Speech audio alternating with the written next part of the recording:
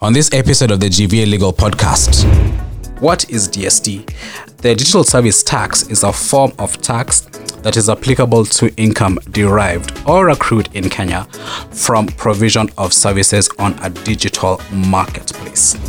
Turkey, their rate is quite high. It's 7.5%, and they think that they can make up to 750 to 840 million euros per year, and the taxes that they get from DST. Let's get real.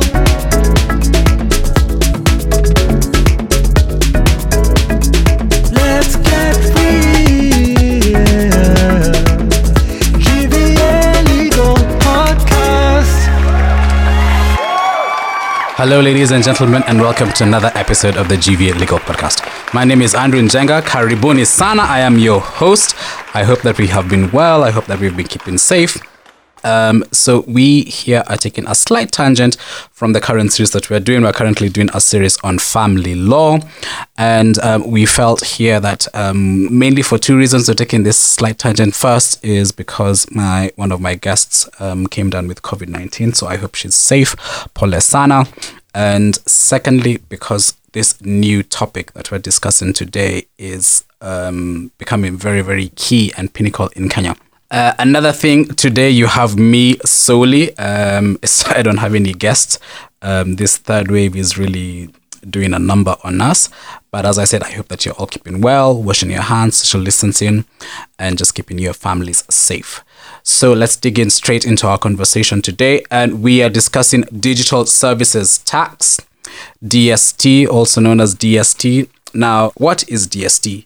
The Digital Service Tax is a form of tax that is applicable to income derived or accrued in Kenya from provision of services on a digital marketplace. So a form of tax that is derived in Kenya or accrued in Kenya from provision of services on the digital marketplace. Now, you may want to know what digital marketplace is.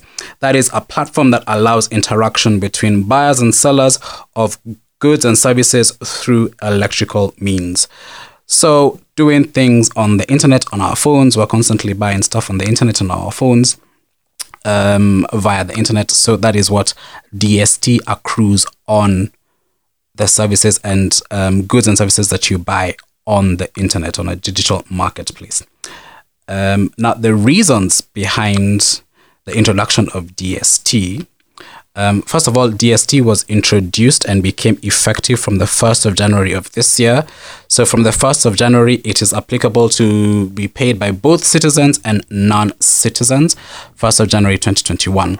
Now, the reasoning, multinationals generally pay a tax known as corporate income tax, where production occurs and not where the goods and services are consumed.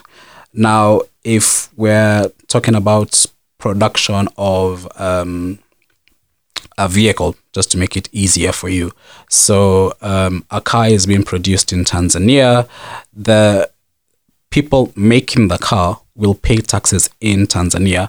But if that car is sold here in Kenya, they don't pay taxes here in Kenya, even though they have generated an income from that vehicle being sold here in Kenya. So the government realized they're losing a lot of revenue. A lot of revenue was being lost. The digitalization of the world means that businesses derive incomes from users abroad and online. So that is the reasoning why the government came up with the Digital Services Tax. And it's not even the government alone. There has been a conversation of the Organization for Economic Cooperation and Development. That's the OECD. The OECD, they have been in negotiations with 130 countries to adopt an international tax system. They have not reached a proposal yet, but the main proposal currently is that it requires multinationals to pay tax where their consumers are located. So that's the main basis of DST. You know, the governments all around the world have realized that a lot of online content is generating a lot of income for these businesses and multinationals, and the government is not deriving a single cent of it. I just want to give you the rate of DST, digital service tax, in Kenya is 1.5%. So it's 1.5% of your gross income or gross transaction value. If you're buying something and it costs 1,000 shillings online, the provider of that service will pay 1.5% of that value to the Kenyan government, to KRA. I just want to give you some figures of different countries, especially in Europe, and the kind of figures they're thinking that they can generate from DST. So France, currently, their rate is 3%. It's 3%. And they think that their global revenue threshold is between 750 and 840 million euros. That's 750 to 840 million euros per year. And the scope for the DST in France is a provision of digital marketplace, advertising services based on users' data. Those are the two main scopes that France has, the digital interface and advertising services based on users' data. Facebook is very good at that. The UK, the United Kingdom, the percentage of DST is 2%, and they estimate that they can make up to £500 million per year globally, and their scope is on social media platforms, internet search engines, and online marketplace research. So they think they can make up to £500 million per year. Turkey, their rate is quite high. It's 7.5%. 7.5%, and they think that they can make up to 750 to 840 million euros per year on the services that they get and the taxes that they get from DST. I mean, 7.5 is quite high. I mean, we seem to be only competing really well with the UK here at 2%, and we at 1.5%. But, you know, when you look at these countries, if we're looking about Turkey, the United Kingdom, France, the number of people that are online there as compared to Kenya is substantially quite different. And there are quite very, very many people now who are online in those countries. One, because of work from home, because of the coronavirus. So a lot of people in these countries are now moving digital space online. Even companies, there are companies that have closed shop in all around the world that have moved completely online. So they are generating more income because they are not paying for the traditional services of having an office. So rent, water, electricity, security, even the members of staff are now working from home, or they need less members of staff because now they may not need to have somebody to come and clean the office. They may not need to have security, as I've said. So the number of staff has gone down. Their revenue has gone up because they're not using, their overhead costs have gone down because they're not using the costs that are generated with having a physical office. And so these companies are making way much more money, and tax is not being paid on the services. So DST was introduced because of that component, the digitization of the world, and that businesses, international businesses, are making money not only where the goods are produced, but where the consumers are. If we think about, and that's why I've told you, speaking about these countries, France, Turkey, the United Kingdom, a lot of those people now are working from home, and so the digital space has moved way much more because of COVID-19. And anyway, the world is also becoming more digitized as we move along, because we adapt so quickly in this world. If something happens the way we've adapted with courts, I'll give you an example here with courts. Once the first case of COVID-19 was diagnosed last year in March. Can you believe it's been a year, guys? A year since COVID-19 hit us. Since March of last year, we moved very swiftly and very quickly to digital platforms in court that we are still using. And so there's a huge digital marketplace that attracts revenue and makes revenue for different people, and they need to be paying that tax. You can have two components of the DST to be paid. For an example, let me say, if you have content on YouTube that you are generating income off, if you're a singer, we have spoken about music, we've spoken about podcasts being subject to DST. If you have a song on YouTube and you're generating money off that, you as the producer of that content will have to pay DST. That's 1.5% of the revenue that you make. And YouTube equally, because they're making money off you, will also have to pay DST.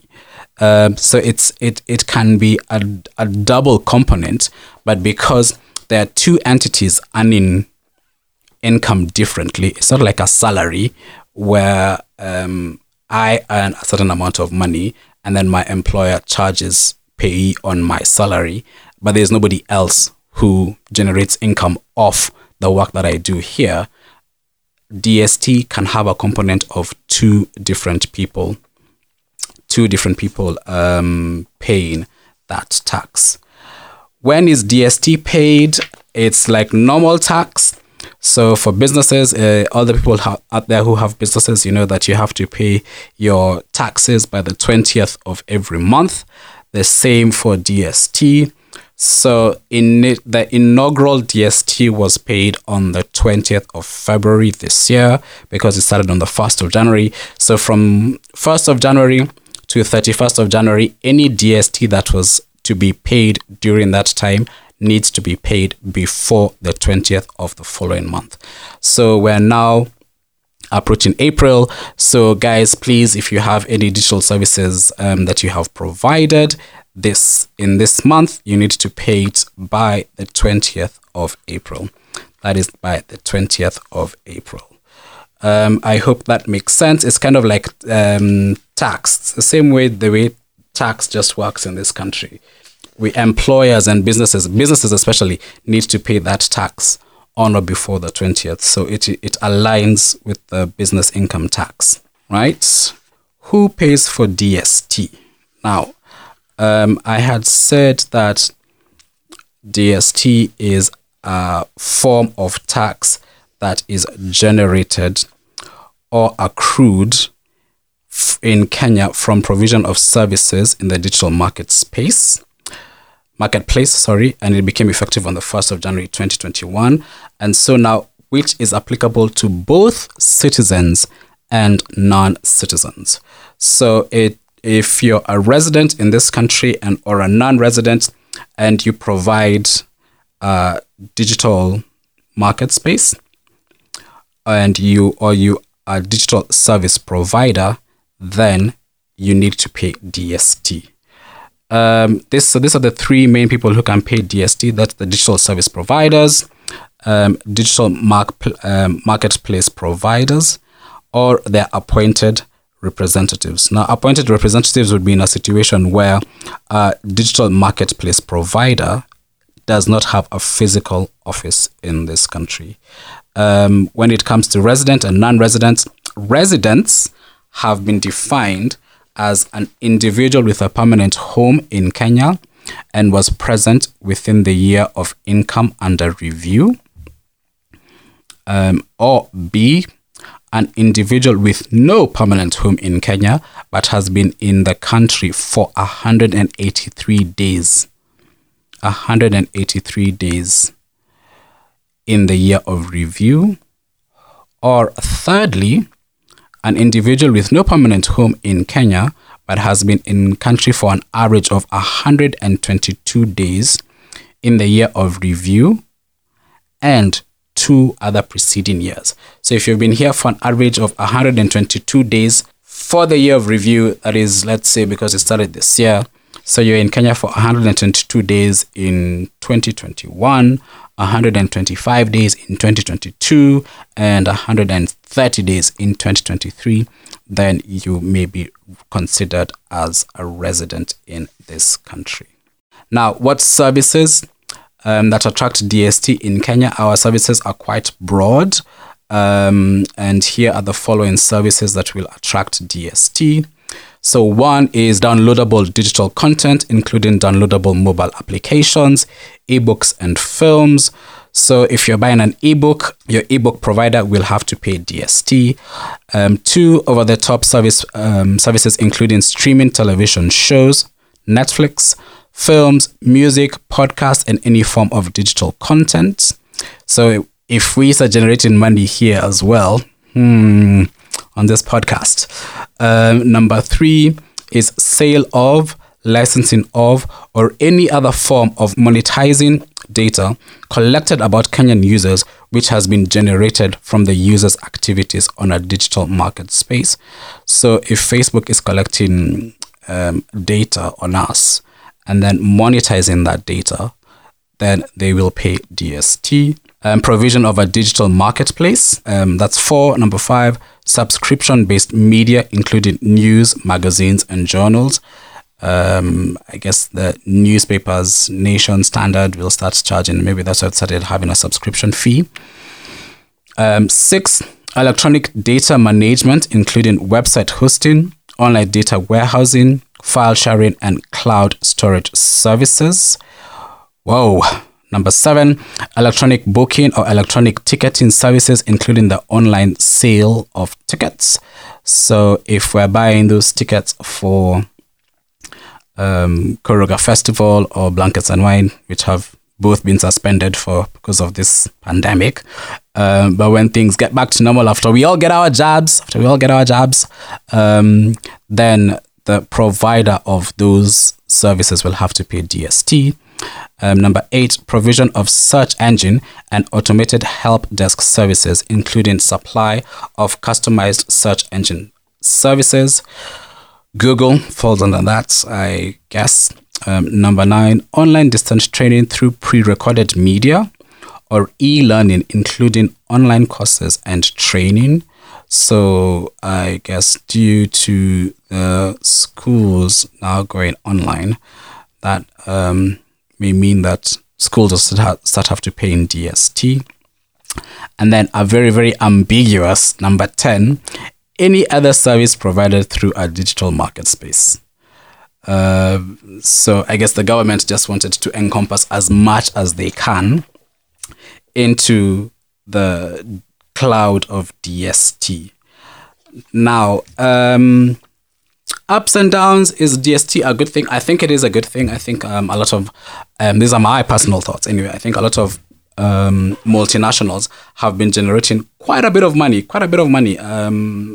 in the billions of dollars, US dollars, in income of the content that they create and pay taxes in those countries that they're created in, and then provide those services to people outside and generate an income and then do not pay taxes for that. So I think even when with the OECD wanting to sit down and get people to agree on an international tax basis, I mean, that is a fantastic thing, because now with the digitization of the world, a lot of services and goods, even mainly services, but they are being people are making a revenue off it without paying tax. So this conversation that the Organization of Economic Cooperation and Development is having is very key. However, now this is the kicker. France introduced their DST and did a research work in the year 2019, and the United States Trade Representative in June 2020 launched an investigation into the DST in some of the countries that it has, with some of its trade partners. Now, a lot of the online platforms that will attract DST in foreign countries, a lot of them are American,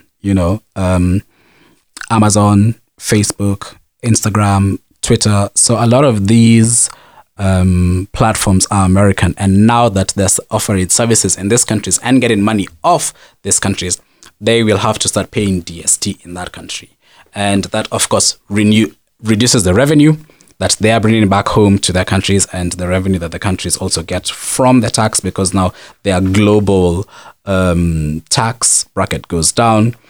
So it just has to be a wait and sit game. We just have to wait and see how this will move ahead. And that's it from us. I really hope you enjoyed that little tidbit on digital services tax. So if you have any questions on anything that you have, I know this has been a bit weird because I was alone. You can reach us out on Facebook. You can come into our offices. Our offices are at 56 Mudhidi Road right here in Nairobi. You can also hit us up on email. Our email is at info@gvlawfirm.com. That's info@gvlawfirm.com. You can also hit us up on Twitter. Twitter is at @Gikara_Vadgama. That's our handle, at @Gikara_Vadgama. Or you can check out our website. Our website is gvlawfirm.com. gvlawfirm.com. I hope the little conversation that I have had all by myself, which is very, very weird, has been informative, has been helpful. And I also do hope that you are keeping well and keeping safe. And, let's go out and get those jabs. Kwaherini.